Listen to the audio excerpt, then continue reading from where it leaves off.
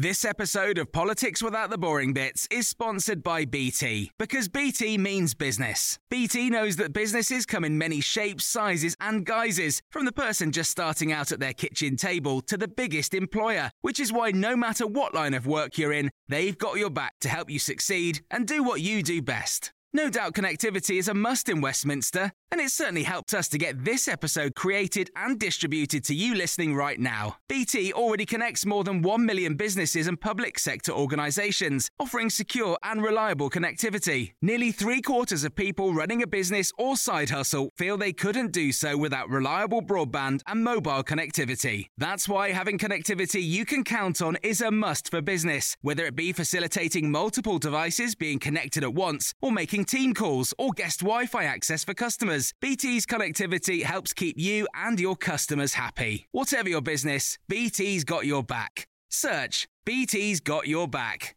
This episode of Politics Without the Boring Bits is brought to you by Luton Rising, owners of London Luton Airport, the UK's most socially impactful airport. Find out more at lutonrising.org.uk. Hello and welcome to the Red Box Politics podcast from The Times. I'm Matt Chorley. Well, it's already been a cracking start to the new year in Westminster. This week, I'm joined by a stellar panel to cast an eye over what is happening in government, the opposition, and over in the White House. Joining us, Chris Wilkins, former Director of Strategy and Chief Speechwriter for Theresa May, casts his eye over the reshuffle. Rachel Sylvester, Times columnist, asks what's going on inside the Labour Party. And David Aaronovitch, also a Times columnist, takes a look at the extraordinary revelations about Donald Trump. As ever, let us know what you think about the podcast. Tweet us at Times Red Box, find us on Facebook, or email redbox@thetimes.co.uk. And we begin with Chris Wilkins. Well, the talk is of the Prime Minister's inability to make the changes she wanted in this week's reshuffle. The real story is the lack of ambition that lay behind the plan in the first place.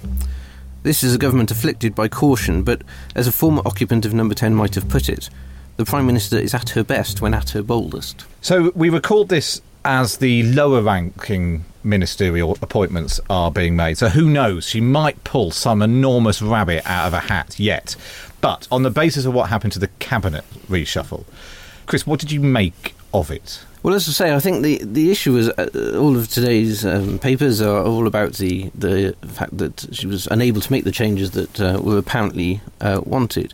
But actually, if you look at those, it was really only moving people around in the first place. What it wasn't was, it didn't seem to be a plan for a bold change of personnel, demonstrating the breadth of talent in the party, and also really getting to grips with some of the big issues and the areas of economic and social reform the Prime Minister has always talked about. So I think it was a strange day yesterday. I think it was probably a good day for Jeremy Hunt, not such a great day for the PM. But the real issue, as I say, is what was the thinking behind it in the first place. There didn't seem to be that plan, narrative or thinking going into the day. Even if she'd pulled off what she had apparently wanted, yes, we'd have still said, what the hell was all that all about? Yes, exactly. So I think the fact that it sort of didn't seem to go quite according to whatever the plan was, when your plan is quite sort of unambitious in the first place, it sort of makes it all the worse. It's better to start out with an ambitious plan. If you then don't achieve it, people would say, OK, but I can at least see what you were trying to achieve here. I think after yesterday, it's a bit more difficult to say that. And from your time, you were in Number 10 until the general election, but then went back and helped write the party conference speech last year. Yes. How does Downing Street approach a reshuffle? Is it sort of with trepidation, excitement, with a clear vision? What's gone wrong in this case? Well, certainly all the talk in advance of this one was that there was a clear vision and a big plan that they were working up to, and obviously they had all of the Christmas break, as it were, to plan it. So it should be with excitement, really, that you approach something like this. But I think what happens at the same time is you get lots of advice, obviously, from all quarters, and what seems to have happened, I would guess here, is that you have conflicting advice and some people saying, oh, don't do that because you'll upset this person, and the most important thing is that we need to get Brexit through, so don't annoy all these people. And when you start making calculations like that and you start sort of weighing up the odds, that's when you start making these compromises, and that's when things start to go wrong. Rather than starting out by saying, what is the right thing to do here? What do I want to achieve? And then setting out on the course to see that through. And it's that sort of constant sort of calculation that goes on in government, which often leads to things going wrong in the first place, I find. Rachel, as an impartial observer of the reshuffle, how many times you laugh your head off as it unfolded? Well, it started right at the beginning, didn't it, with the whole Chris Grayling fiasco, where he was momentarily, for about 10 seconds, chairman. On the Tory party's own website, then that tweet was deleted, and then, another chairman appointed. Meanwhile, the party's own website was crashing, because they hadn't upgraded the software. The whole thing was a sort of metaphor. But then as the day went on, the more serious points came that Theresa May clearly just didn't have the authority to make the changes she wanted. And actually, as Chris says, even before, even if Jeremy Hunt had agreed to go to the business department, or Justine Greening had agreed to go to the Department of Work and Pensions, she wasn't even attempting to move or get rid of Boris Johnson, who's obviously, I think probably, Chris may know better than I do, but she probably herself feels he's deeply unsuited to this role where diplomacy is incredibly important. Chris, just before Rachel continues at all around, what would you say about the Prime Minister's view of the Foreign Secretary? She certainly likes Foreign Secretary and thinks he's doing overall a good job. There have been some incidents, I know, that Rachel talked about in her column this week, that sort of didn't go quite according to plan, and there was certainly talk a while ago about whether he might be moved. I think that talk didn't last for long. I think he made it clear that he didn't want to be moved, and this is sort of mad. The whole point of this reshuffle. David, you're laughing. Tell us why you're laughing.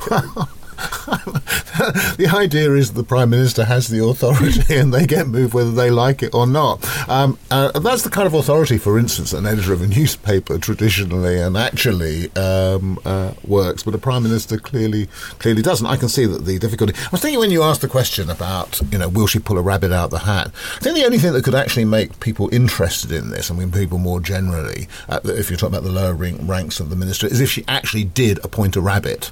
A real rabbit, and then people, sort of incitatus, etc., and take it out of her actual hat, and so on. But there are only about 4 ministers who people out there have ever heard of: Gove, Johnson, conceivably some of them have heard of Phil Hammond, or you'll say that kind of guy with the glasses who does the budget, etc., and Theresa May.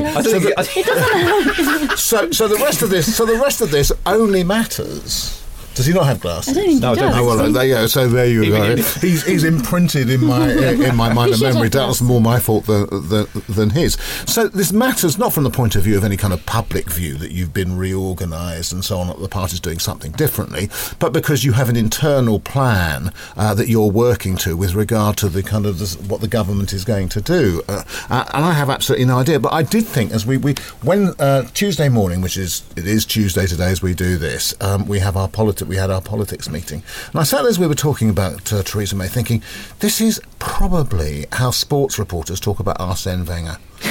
Really, it's kind of because what they were saying is every time you think she's gone, she wins a game, maybe a relatively unimportant game, maybe a quite important game, and is triumphant again, and everybody says, actually it's not the time. And then as soon as they lose 4-2 to Nottingham Forest, and I think this reshuffle was a 4-2 loss to Nottingham Forest, essentially, wasn't it, Chris? Then in that case, it's time for her to go again. But the same problem crops up every single time. If it's time for her to go, then who on earth is it time to have in there who's going to do something significant that's different? And so what I kind of perceive is just stasis. They're stuck. It's more like that Stoke manager, isn't it, who puts up his B division team hoping to save the A division for the better match later. And then the one who was sacked this week. And then he gets sacked. So, I mean, I'm not sure she's as safe. Which football manager she most like? Gosh, I do see what David means about the Arsene Wenger example. I think the point about this is that the Prime Minister doesn't always, I think, appreciate what a position of strength she is actually in. Because, as David says, firstly, there isn't a sort of obvious alternative, but actually also she had a very good end to the year last year. She did deliver the next phase in the Brexit talks. The budget was seen as a success. Actually, it was a strong end to the year, and that was the point really of yesterday, was that with that strength, now is the time to really actually seize the agenda and do the thing you want to do. And of course, some good was done yesterday. Let's not overlook that. I think Damien Hinds is an excellent appointment as Education Secretary, and I think will do a really good job. He's very highly rated. Some of the other changes, some of the changes that Conservative HQ were, I think, very positive, very Chris, strong. can I just interrupt you for a second to ask you a question? When you say he's going to do a good job, and we hear this continuously, what's he going to do a good job doing that wasn't being done before? You say it's the moment for her to kind of seize the opportunity, get the thing done that she wants to do. What is that thing in education, for example, that Justine Greening wasn't doing, that this Damien chap, they're all called Damien as far as I can see, this Damien chap, she loves Damiens, will do?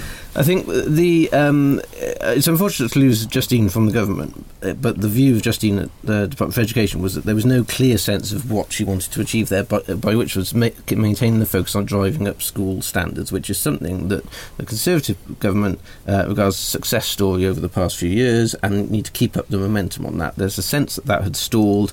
If Damien goes in and refocuses the department and the government on that, I think that's one thing. School standards, which is really important to parents, comes across all the time when you do research. The other thing that comes across when you do opinion research, particularly as we face up to Brexit, is the skills agenda. And delivering real parity between technical education and academic, and that's something that I know Damien Hinds is particularly keen on and has talked a lot about in the past and done a lot on. So I think those are the two things, and there was just a sense, I think, from the Department for Education that there wasn't that sort of relentless focus on that particular agenda. But my problem is sort of slightly more generally across Whitehall. You don't really sense why Theresa May wants to be Prime Minister. So she's put the word social care into Jeremy Hunt's job at the Department for Health, but actually what does she want to do to solve this real crisis in social care and actually health funding? The two are totally linked. But she doesn't seem to have she had a sort of ridiculous idea which was dubbed the dementia tax, completely ill thought through at the election, and now she hasn't got any ideas. And it's the same with housing. She's put housing into the title of the Department for Local Government and Communities, or the other way around. But actually, what's she going to do to get houses built? And same with education. Apart from she had a silly grammar school policy, but what's her blueprint for reform on the NHS, schools? Crime, immigration, and ultimately Brexit. They still haven't got a policy on where they want Britain to be when we leave the EU. I think, if you go back to right from the first day in Number 10 and for the first year or so, there were a lot of big ideas there that were put out, and we went through the process then of having the sort of green papers and then white papers, and it was sort of a sort of proper government process of developing policy at that time.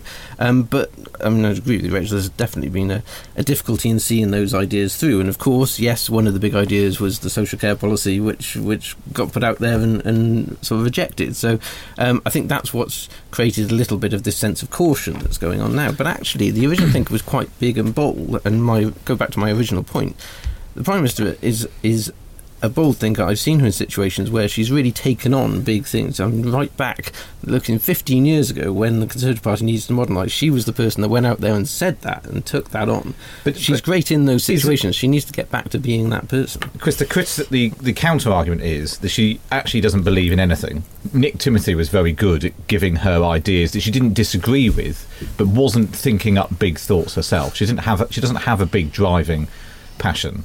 Nick Timothy thought all of his big thoughts, which got a thumbs down from the electorate last year. And there is still the suspicion now that Nick Timothy is still whispering in her ear, and certainly people around Justine Greening thinks that he's the main reason that she's got the sack. Do you think that's right? I've no sense at all that Nick is doing that, so I can't particularly comment on that. I don't know that that's the case. Does she really believe in anything? Is she not just a sort of manager who plods through some ideas that somebody else has come up with? She does believe in things. She's definitely somebody who thinks that government should be consultative, and she wanted this to turn to cabinet government, and that was very much the way that she approached it. But when I spoke to her before the ill-fated party conference speech last year and said, what's the real thing here that you would like to communicate and that really drives you? She said that it's really about tackling injustice, and it's about giving a voice to people who feel that they don't have a voice in the political system. And she pointed to the things that she'd done in the past, particularly I think things at the Home Office when she took on the issues around stop and search, when she set up an investigation into allegations of child sexual abuse, which had been ignored for years and nobody had done anything about. She did that. She was the person that delivered the inquiry into Hillsborough and got justice for the people there. It had been ignored for years. She did that. Big, bold things. Now, they're sort of not your sort of classic political things necessarily, but these are the things that actually drive her. And she has a deep sense that government should work for people who don't have a say in government, and it should be about tackling injustice. And that was what she spoke about on the steps number 10 on day one.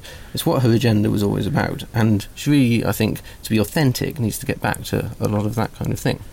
Do you think she can? I mean, you talk about being afflicted by caution. Once you're trapped in this caution, again, even modest changes yesterday didn't go very well. That's only going to build more caution in. I mean, it is very easy in government to get sort of trapped in that sort of mentality.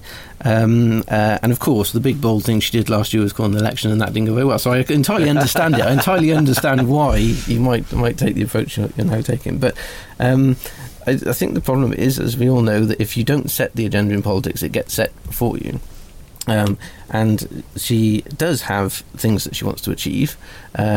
She has a clear sense. She does have actually a clear sense of why she wants to be Prime Minister. She has to deal with Brexit. Obviously, it's not the thing she would probably have chosen to do. But there are these other things to do. She can get back to it. But needs to stop, I think, calculating the odds all the time and just think, what's the right thing to do, and get on and do it. Just very quickly before we move on to all three of you, I'll start with you, David. Do you think yesterday, or the reshuffle, has hastened her departure from number 10? Well, I asked that question because I think it has. I think it's fundamentally changed. There's now a whole load of people around the cabinet table who just think, I've got more say over my job than you have. In that case, you think 100% more about it than I do. and your very definite thought has crowded out my complete lack of definite thought. Rachel? I think so too. And also today, with the moving of the lower ministerial ranks, it sounds as you'll have quite a few former ministers back on the back benches who will make her parliamentary job more difficult. Yes. The ranks of the mutineers are swelling. What about you, Chris? I don't particularly see that it's changed that. I still don't think there's sort of obvious alternatives there. And I still think, as I said earlier, that she is in a stronger position than sometimes she thinks she is. So I don't think it's particularly changed the odds on that. And can she lead the party into 2020? Yes, she can. Or whenever it comes? She can, yes. Very good. Right, let's move on. I'm sure we'll come back to Theresa May's abilities in future weeks. But let's move on and look at the opposition. This is Rachel Sylvester. The hard left is seizing control of the Labour Party and its institutions. It already has the leadership, most of the shadow cabinet, and this week it will solidify its power in the ruling National Executive Committee. It looks like a disaster for the moderates, but it could actually be a blessing in disguise.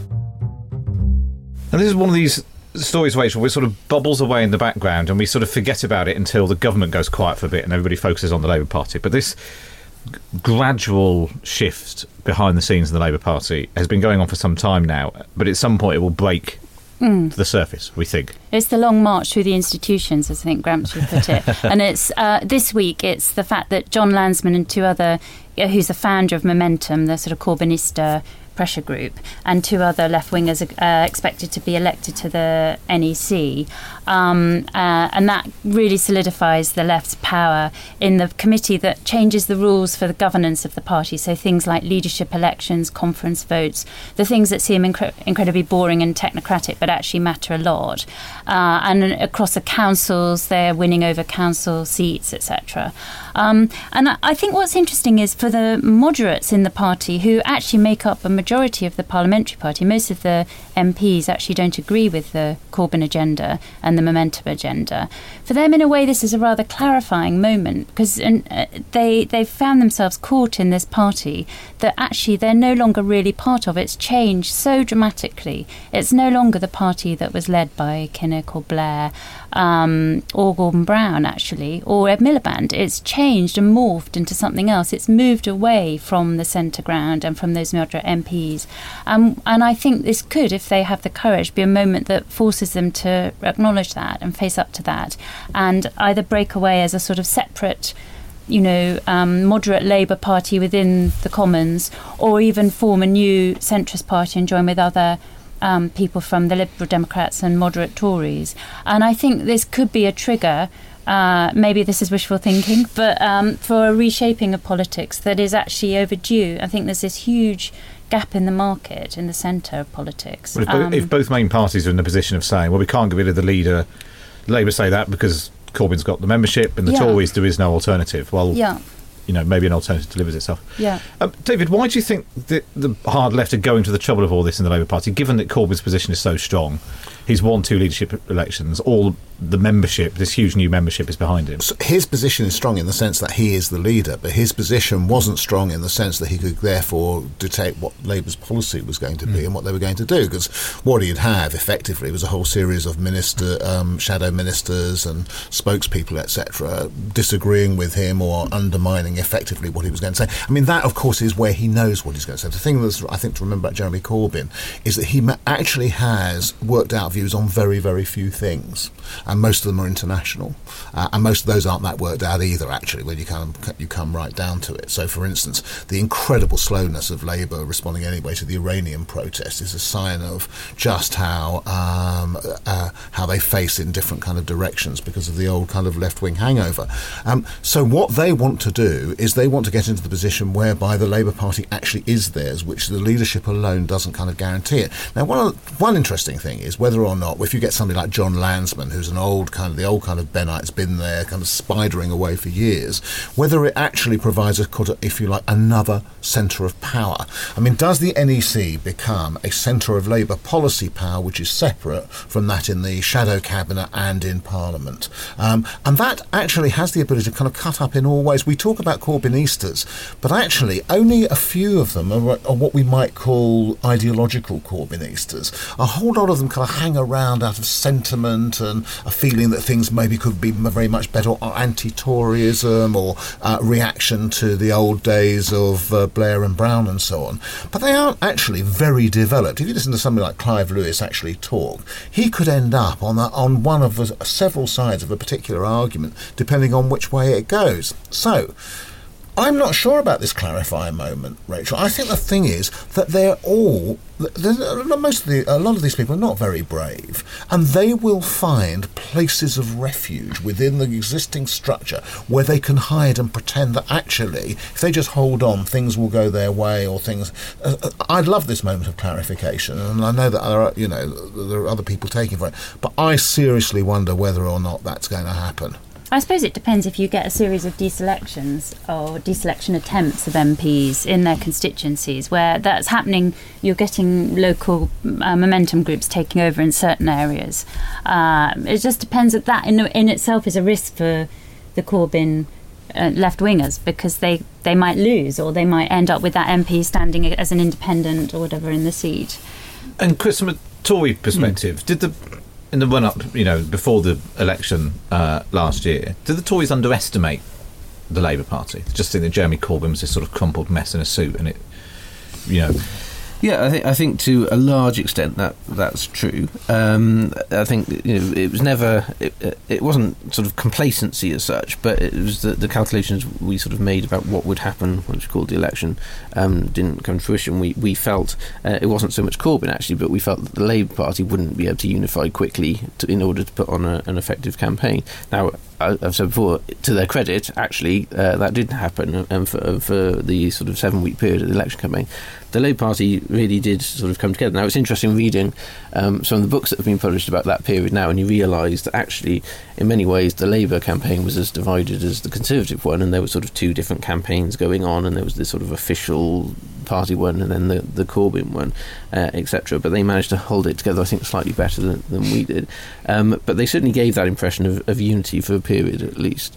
So it wasn't so much underestimation of him as such, but their ability and their willingness to unite for that period of time. And what the Tories wouldn't do for 500,000 members. I mean, it's one of the big things from the reshuffle is the new team going into CCHQ. The Labour Party have got a problem in it. They've got 500,000 members. Can you imagine how buggered the Tories would be if they had 500,000 members? Can you think about who those people would be?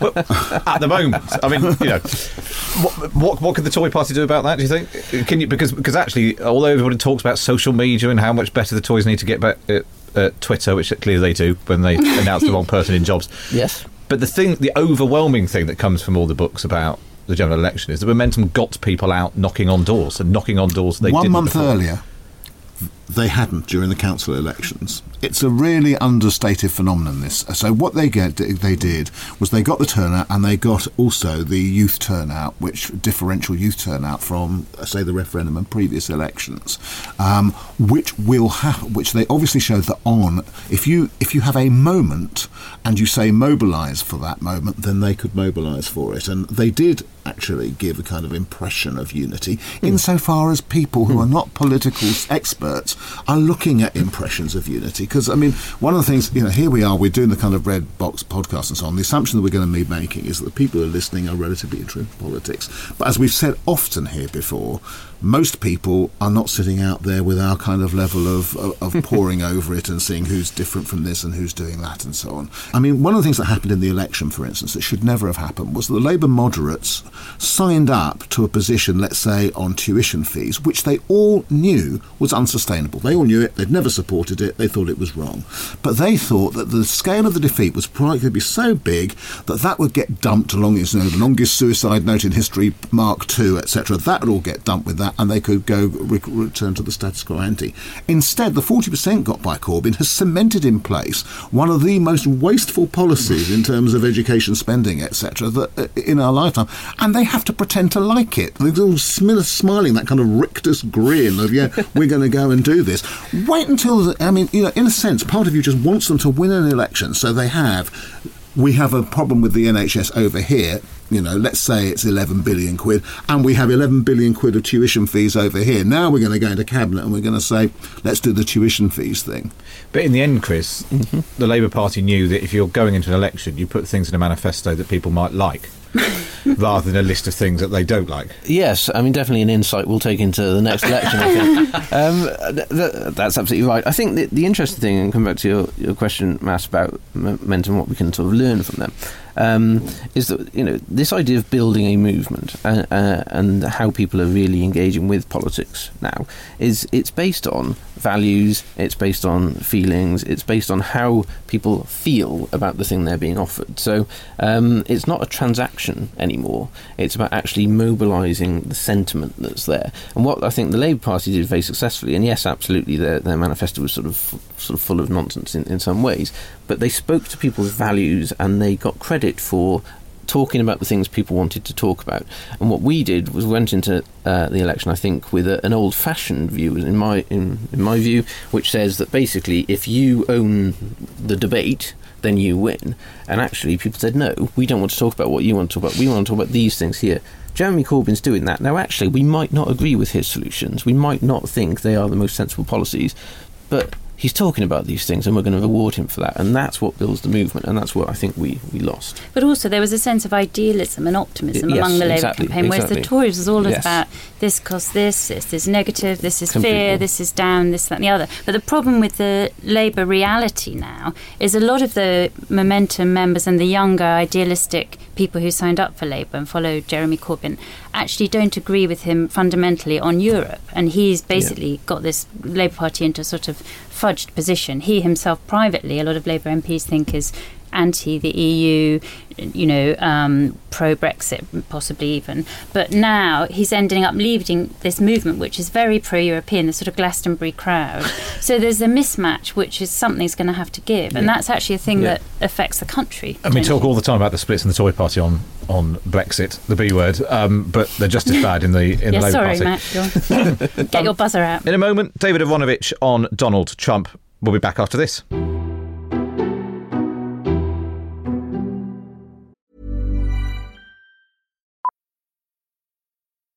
Millions of people have lost weight with personalized plans from Noom. Like Evan, who can't stand salads and still lost 50 pounds. Salads generally for most people are the easy button, right? For me, that wasn't an option. I never really was a salad guy. That's just not who I am. But Noom worked for me. Get your personalized plan today at Noom.com. Real Noom user compensated to provide their story. In 4 weeks, the typical Noom user can expect to lose 1 to 2 pounds per week. Individual results may vary. Hey, I'm Ryan Reynolds. Recently, I asked Mint Mobile's legal team if big wireless companies are allowed to raise prices due to inflation. They said yes. And then when I asked if raising prices technically violates those onerous 2-year contracts, they said, "What the f*** are you talking about, you insane Hollywood ass?" So to recap, we're cutting the price of Mint Unlimited from $30 a month to just $15 a month. Give it a try at mintmobile.com/switch. $45 up front for 3 months plus taxes and fees. Promo rate for new customers for limited time. Unlimited more than 40 gigabytes per month. Slows full terms at mintmobile.com. This episode of Politics Without the Boring Bits is brought to you by Luton Rising, owners of London Luton Airport, the UK's most socially impactful airport. Find out more at lutonrising.org.uk.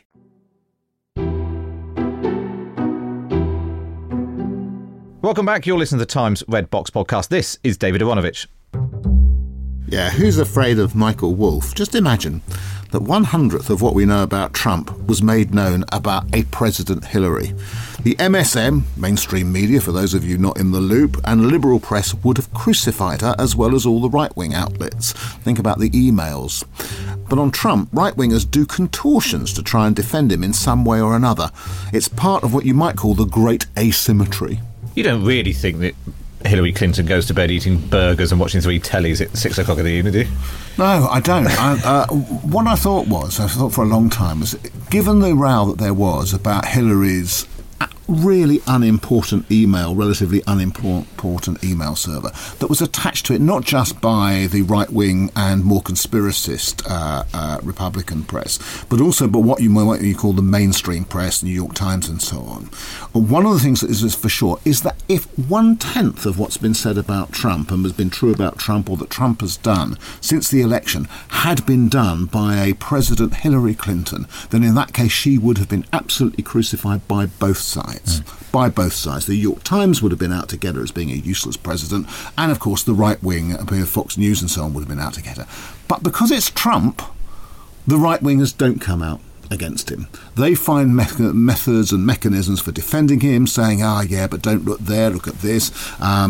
People are getting their knickers in a twist. They're actually alienating the very people who supported Trump by going on about Trump's deficiencies in this regard. They shouldn't be talking about whether or not he's mentally capable of being president because it just alienates people, and so on. And that's when they're not saying, in fact, don't look at any of that. Look at the incredible economic statistics, which actually are in the middle range of the economic statistics that were achieved during the Obama years, but we won't mention that and so on. And that's what I mean by the great asymmetry. It's not the first time that I've noticed it, which is the problem for liberals is, and particularly the liberals and the centre-left, is that if our own do something bad, we lam into them as much as if they were right-wingers. But the right-wing, they don't return the compliment. They don't do it. I think it's something more complicated, isn't it? It's not really about left or right. It's that, I think, as someone said during the Trump presidential campaign, it's bringing fact checkers to a culture war. And actually, the Trump victory it's back to what Chris was saying about emotion. It was really based on feelings and anger and emotion rather than a rational thing. And the sort of perhaps, I don't know whether it's a media or a liberal thing, but applying the sort of standards of rational assessment isn't what people are doing with Trump or his supporters anyway. I went to see last night at the National Theatre the play Network, and there's the network presenter who becomes this sort of angry prophet in the wilderness shouting, "I'm mad as hell and I'm not going to be quiet," or whatever it is.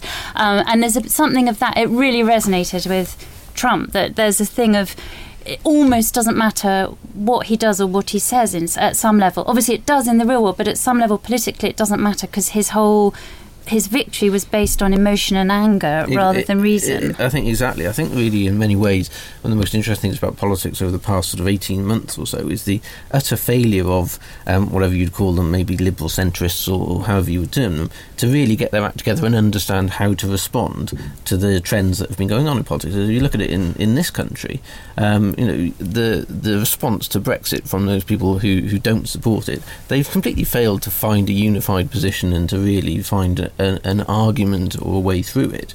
And as you say, Rachel, going back at things like that, which is fundamentally an emotional thing, with rational argument, which is what the Remain campaign tried to do, all this Project Fear nonsense, utter failed. And both here and in the States, I think the people on that side of the argument just haven't found at all any unity or unifying proposition. Do you know what? I have had it with this narrative.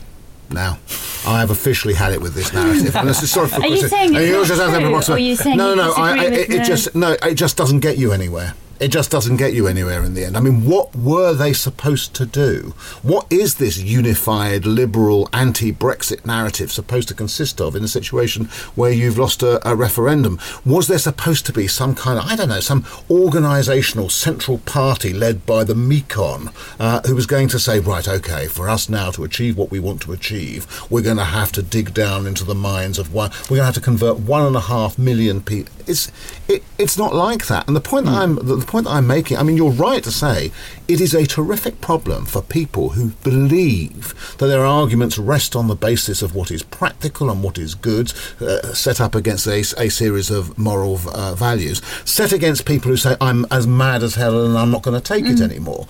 So the question that emerges from all this is, should liberals now say, I'm as mad as hell and I won't take it anymore? Well, the second they do, then people say, you see, you're alienating those people who voted for Trump. And it is amazing that you can't voted for Brexit. So you can't do that either. You're completely stymied. But you can have some optimism and emotion in a campaign. So, take the Brexit campaign, which we probably know better than the Trump campaign. That was not fought on the Remain side with any emotion, enthusiasm, optimism at all. It was all facts and figures and fear. Absolutely. And the same with the Tory campaign. I think, Chris, you were arguing during the Tory campaign not for that, according to books recently. But indeed, I mean, it's about empathy, though, isn't it? So I went to see Hillary Clinton talk when she came over to do her book tour, and she spoke at the festival hall, and it was a very interesting talk. But what was noticeable was the complete lack of any empathy she had for the people that she'd not convinced to vote for her, and her campaign was the same.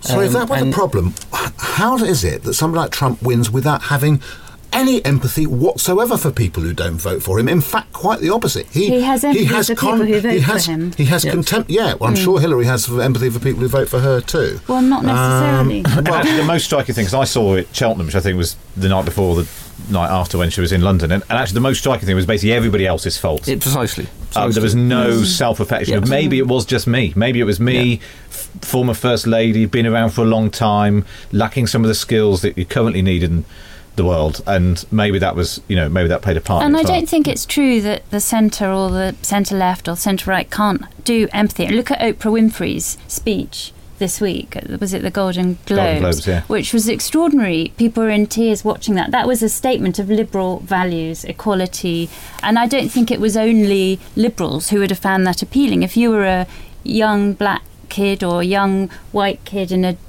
sort of depressed area, that would have been inspirational to you just as much as the sort of happy clappy people in their ball gowns at the dinner. Well, that's exactly. I said after the Trump election that if there was ever going to be a woman president of the United States based on the current series of assumptions, it would have to be Oprah Winfrey or Kim Kardashian, because that's. I think you said that even on a former podcast. Yeah, I think I probably did, and lo and behold, that's what we're talking about. Essentially, never mind whether or not anybody has the faintest idea how to run anything, no matter the ideas how things should be done.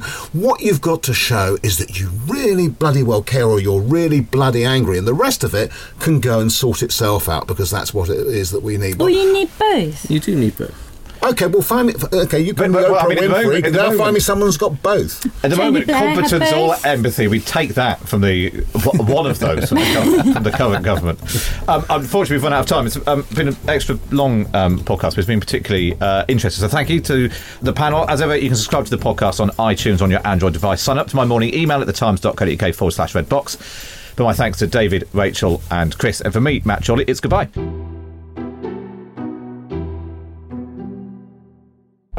Thank you for downloading. To discover more, head to thetimes.co.uk. This episode of Politics Without the Boring Bits is brought to you by Luton Rising, owners of London Luton Airport, the UK's most socially impactful airport. Find out more at lutonrising.org.uk. Even on a budget, quality is non-negotiable. That's why Quince is the place to score high-end essentials at 50 to 80% less than similar brands. Get your hands on buttery soft cashmere sweaters from just $60, Italian leather jackets, and so much more. And the best part about Quince, they exclusively partner with factories committed to safe, ethical, and responsible manufacturing. Elevate your style without the elevated price tag with Quince. Go to quince.com/upgrade for free shipping and 365-day returns.